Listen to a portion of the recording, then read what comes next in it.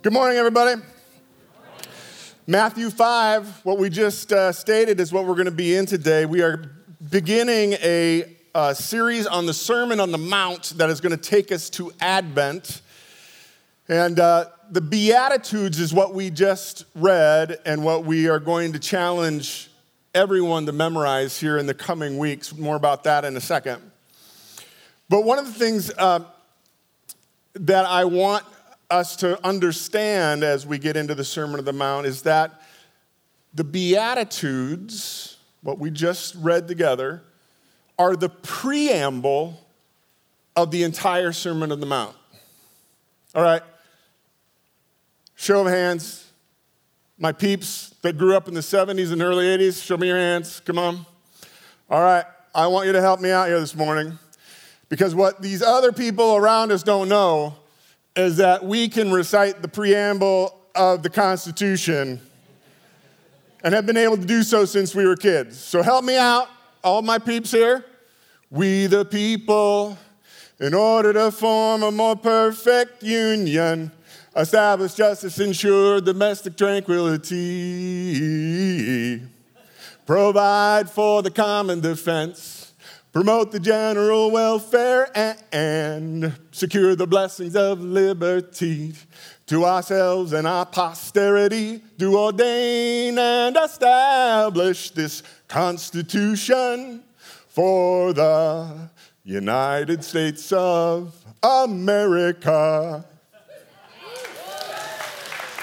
Yeah! Schoolhouse Rock, baby. Paw Patrol isn't going to teach you that, let me tell you that. I remember being in 8th grade government class, and we had to, part of the test was to write the preamble of the Constitution from memory. And I could see everybody kind of singing, "We the people." They're writing it down. Oh, yeah. It's amazing how those things stick in your head.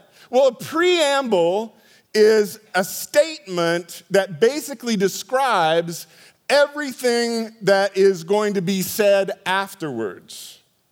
So the Beatitudes are the preamble to the Sermon on the Mount. In other words, everything Jesus is going to say through the rest of the Sermon on the Mount that we're going to be making our way through in Matthews 5, 6, and 7 relate back to the Beatitudes. So why did he give us this preamble? Why did he give us these Beatitudes? One commentator that I read as I was studying for this said that what Jesus is describing in these Beatitudes is a different way to be human. I love that. A different way to be human. And here's the thing, my brothers and sisters, my disciples of Jesus.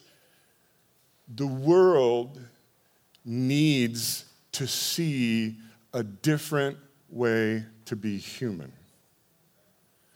The world does not need us to be members of Third Church. The world needs us to be different. And what Jesus is describing in these is a different way to be human. I have a colleague who's a Buddhist, and he's always talking about the eightfold way of Buddha, right? And awesome. So when we began working on the Sermon on the Mount studying, Kevin gave me a book.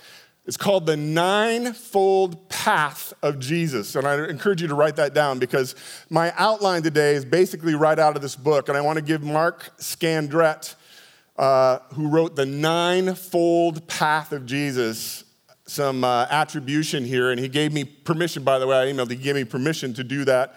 And I want to encourage you to get that book, if you will. It's a real simple book. And so I want to give you the outline that he's given because he basically, he tells a story. He had a man who called him and said, "Can I meet with you?" And it was a Buddhist monk.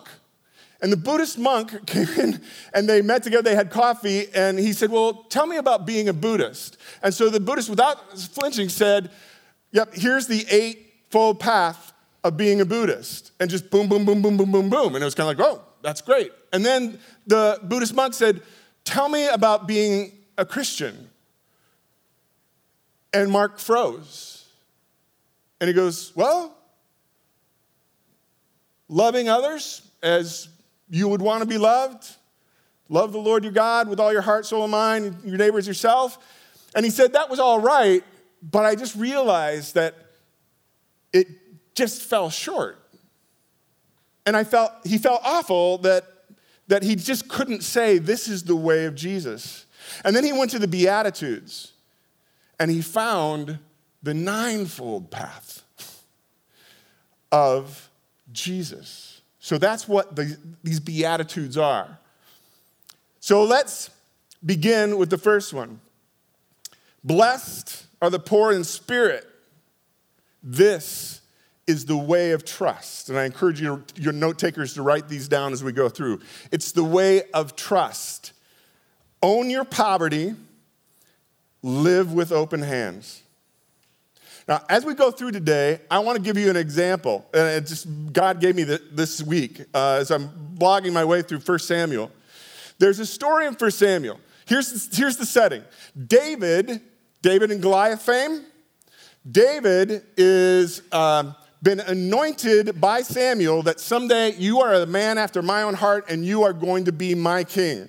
And I'm going to establish your throne. The problem is there's already a king on the throne. His name is Saul. And Saul was anointed king as well, and he's still on the throne, but Saul is not a man after God's own heart. In fact, everything that Saul does is out of envy and greed and pride. So the whole story of David and Saul is that there's a contrast between God's man and man's man. And Saul, still on the throne, he is envious of David, who's popular because he slew Goliath. Everything David does is successful and prosperous, and people love him. And he knows that Samuel has anointed David to be his successor. Well, Saul wants to make his claim on earth. He wants his son, Jonathan, to be king. He wants his family to be established. He wants this kingdom to stay with him and with his family. So his envious, greedy pride, he decides he's going to kill David. And he puts a price on his head. So David flees into the wilderness, and he hides out in this cave. And he has this ragtime. It says everybody who's down and out, who has a price on their head, it's like he's like the prototype of Robin Hood. And he had these like 400 to 500 mercenaries and misfits who gathered around him in the desert, and they're living in a cave while Saul is hunting for David's life. So in 1 Samuel 23, we're not going to read it, but I'll tell you the story. Saul is searching for David, and you can't make this up. Saul has to answer nature's call, if you know what I mean. So he goes into this cave to do his business. David and his men are hiding deeper in the cave. So David, his men go, "This is your chance, dude. This is the guy who's trying to kill you. God has delivered your enemy into your hands." So David, he sneaks up behind Saul, and he cuts off the corner of Saul's robe. And then he retreats back into the cave. So Saul gets done doing his business, and he goes out with his men, and he's starting to kind of turn around and keep searching, and David steps out of the cave and confronts him and says, "My lord the king," and turns around and he says, "I could have killed you today. I just want to know, why are you chasing after me? I've done nothing wrong. Why are you doing evil to me when I've not done evil to you? What's going on? I have nothing against you. We can be at peace with each other." And Saul, at that moment, is struck to his heart. You're right. Just promise me you won't cut off my family when God makes you king. David says, "I promise. Take an oath." And then they retreated. So when you look at the story of David, blessed are the poor in spirit. Now, we think about poor as poverty in monetary terms, but it's not just monetary terms. David was living in poverty. He was in the cave.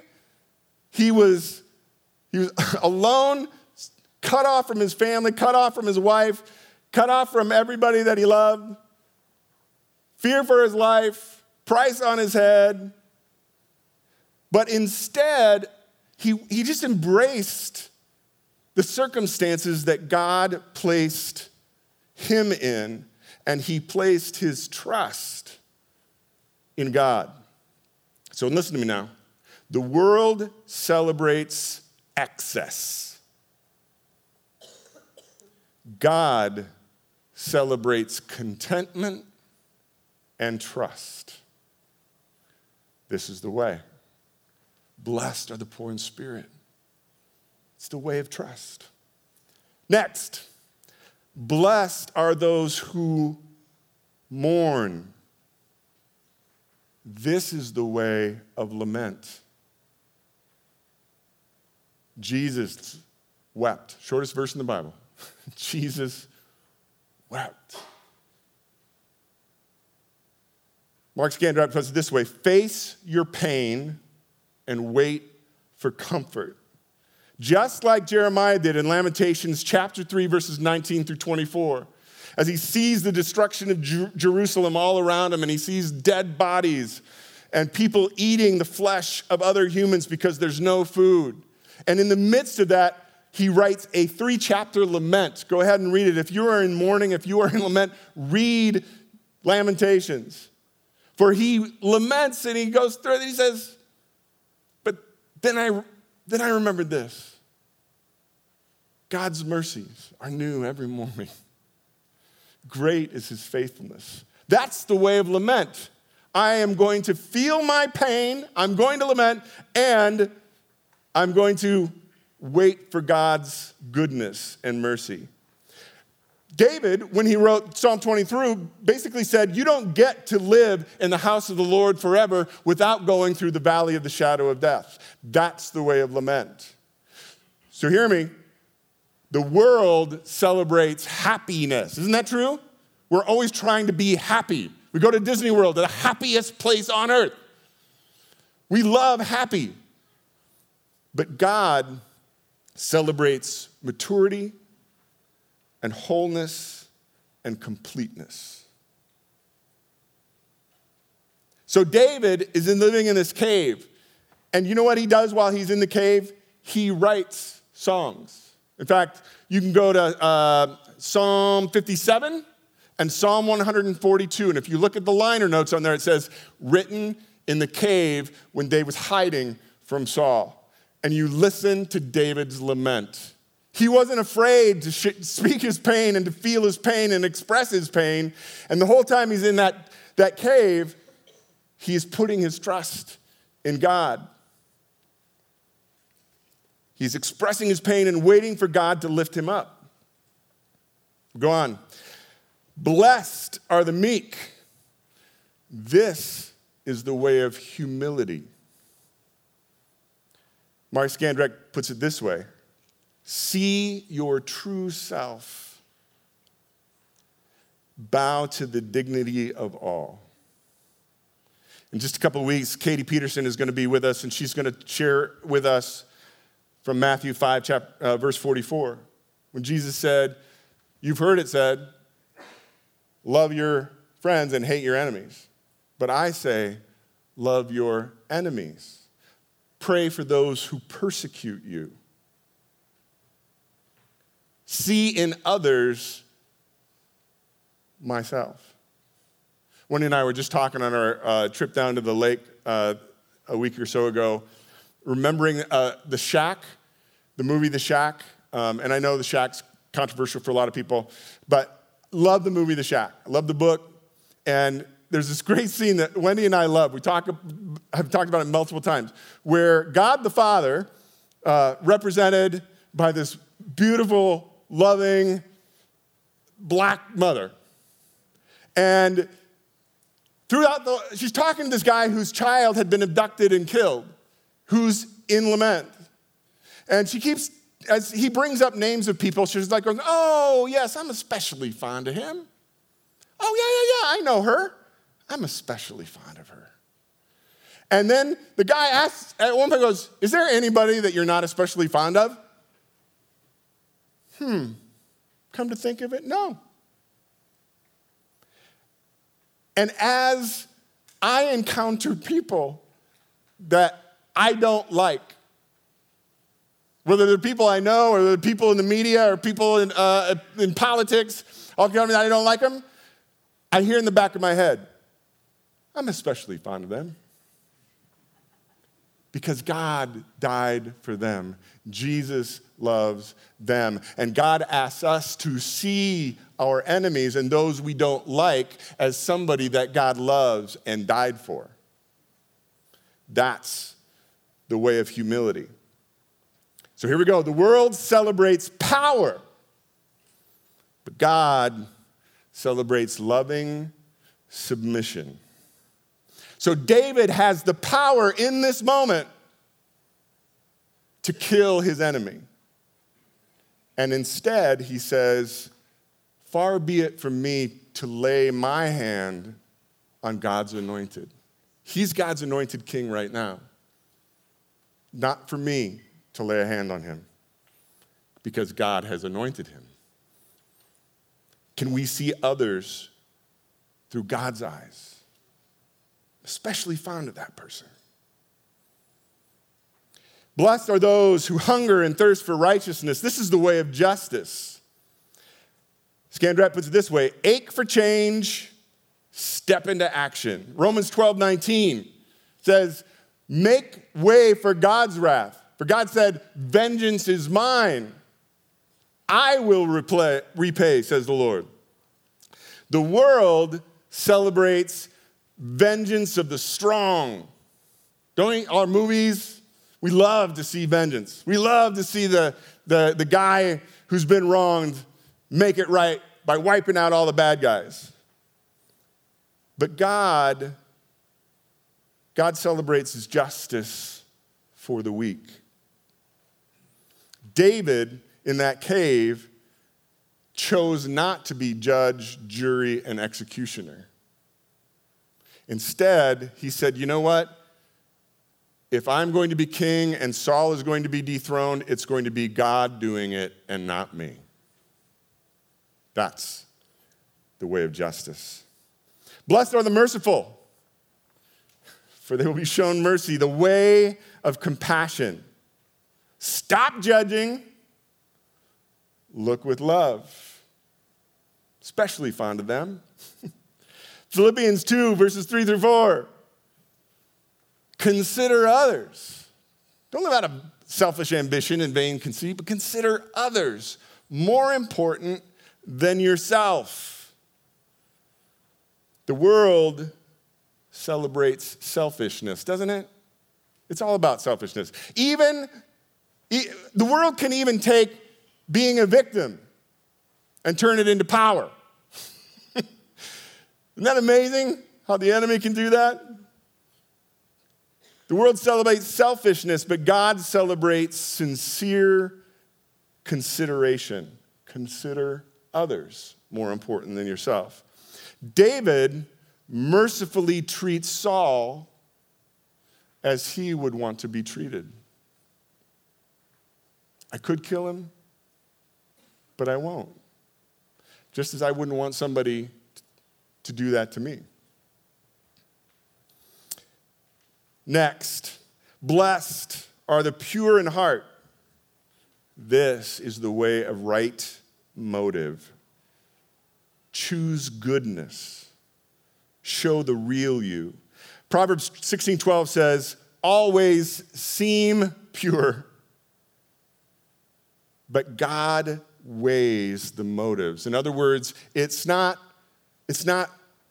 what you did, but what was your motivation in doing. You can do all of these great things, but if the motivation is selfish ambition, vain conceit, getting ahead, making myself look good, God is going to weigh our hearts more than our deeds.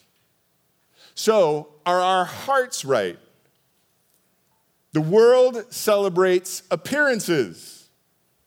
I'm looking good. go to church, carrying my Bible. But what's the motivation? A couple weeks ago in the sanctuary, I gave a message on the difference between being a believer and being a disciple.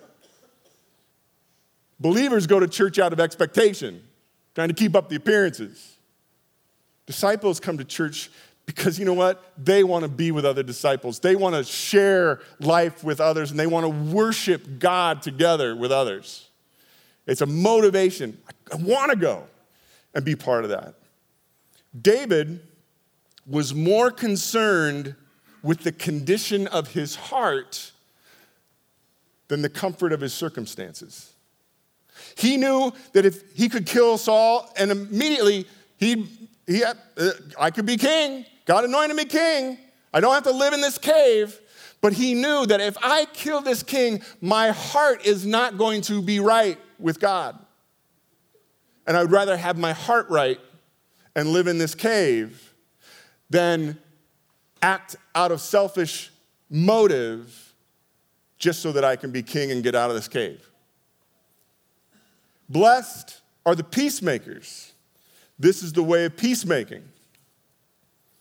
Scandrat says, make peace reach past differences. Romans 12:18 says, as it depends on you, be at peace with everyone.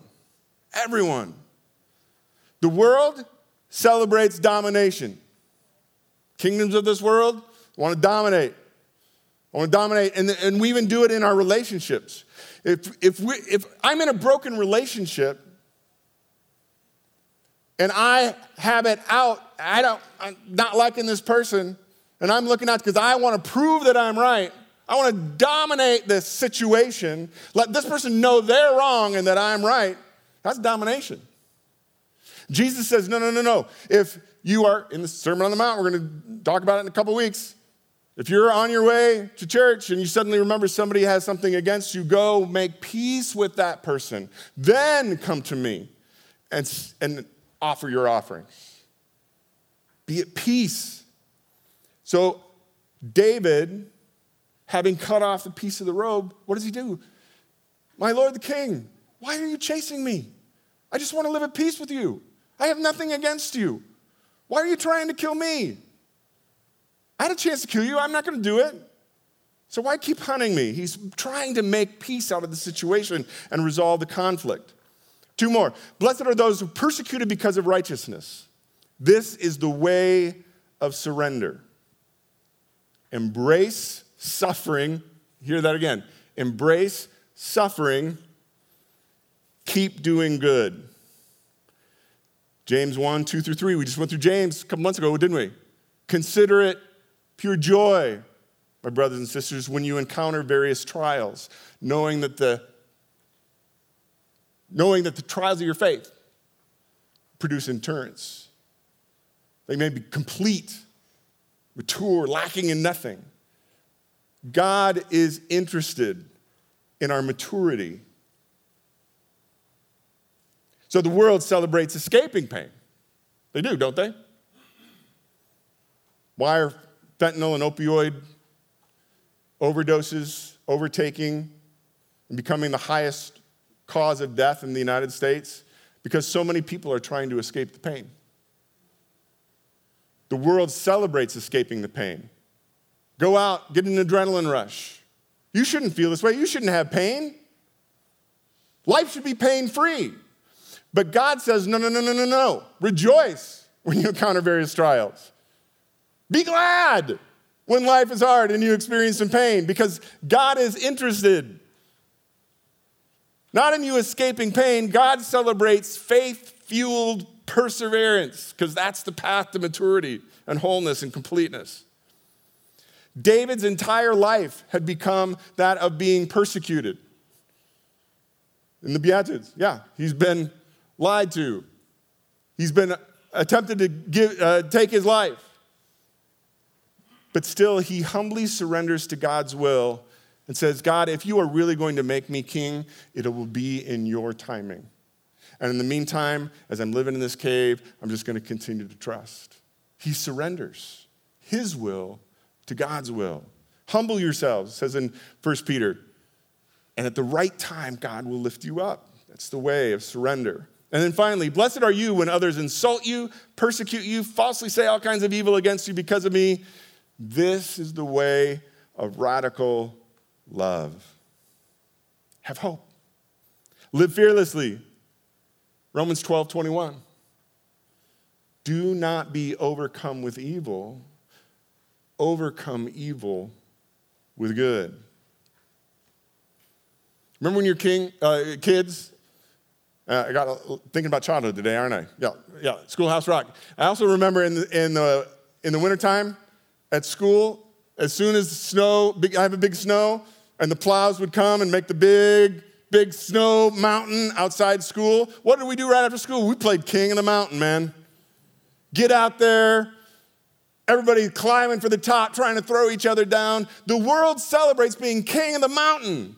Getting as high as you can, having as much power, having as much stuff, having it all. But God, you know what? He celebrates being content. Not having to climb the mountain. Paul wrote in 1 Thessalonians, make it your ambition to lead a quiet life, to mind your own business, work with your hands, so that your daily life will win the respect of people around you, and so that you won't have to be dependent on anyone else, but you can just depend on me. Trust me. At the end of this episode between Saul and David, Saul goes back to his palace with his entourage and his warriors and his army and all the things that he has in the excess of this world. David goes back to his cave. But he picks up his lyre and he writes a song. The lyrics of Psalm 57. And if you read Psalm 57, he laments living among lions, ravenous beasts, and men whose teeth are sharp as spears. And twice when Saul tried to kill David, he tried to throw his spear and pin David to the wall. So, Lord, I live among lions and ravenous beasts and men whose teeth are sharp as spears. But then the very next line he says, be exalted, O God, above the heavens. Let your glory be over all the earth. Yet will I praise you. That's the way of radical love. When we can praise God and bless our enemies, be content in our circumstances. This is the way of Jesus. So we're going to focus on memorizing over the next couple weeks Matthew 5, 3 through 12. Now, why? I saw one of my friends posted a meme on Facebook or something this week, and it was a Toby Mac quote that said, it doesn't matter how many scriptures you can recite, how do you treat people? Now, the spirit of that, I'll take the spirit of that meme as if you do the former but forget the latter, then you're not doing it right. But when I first saw it, I thought, okay, but if you're taking it that if I do the latter, I don't have to worry about the former, then we would be wrong, because God tells us as his disciples, Jesus said, man shall not live by bread alone, but on every word that comes out of God's mouth. This book of the law shall not depart from your mouth, but on it you shall meditate day and night. How do you meditate day and night? By having it in here. Just yesterday, I was with somebody that I don't like very much, who I've known my whole life. Don't see him very often, but yesterday I did. And over the last 2 weeks, I have memorized Matthew 5, 3 through 12 in preparation for this series. And as I'm sitting there feeling my dislike for this person, God brought up, blessed are the merciful, for they'll be shown mercy. This is the way of compassion. Yeah, I'm especially fond of him. Yeah, God. Sorry. But if that wasn't in here, I never would have thought that in that moment. If I hadn't been thinking about it and studying it and meditating on it and memorizing it, the Holy Spirit was able to bring it up in the moment that I needed it to remember how I am supposed to live differently as a human being. So we're going to memorize this. Now, here we go. As you go to memorize, we want to memorize it so that we can have God's word in our heart, so the Holy Spirit can use it. The thing that I've learned in memorizing, both in theater and in scripture memory, is the key is repetition, repetition, repetition, repetition, repetition. The more you repeat it, how could we all sing the preamble song when most of us haven't even heard it or sang it for 30 years? Because we memorize. It was repetitive. Every Saturday morning, Schoolhouse Rock came on, we'd sing along, and it gets stuck in there. The same thing is true of scripture. So one thing that I encourage you to do is do visual reminders. Print it out. Have it up in your bathroom mirror. And as you're brushing your teeth.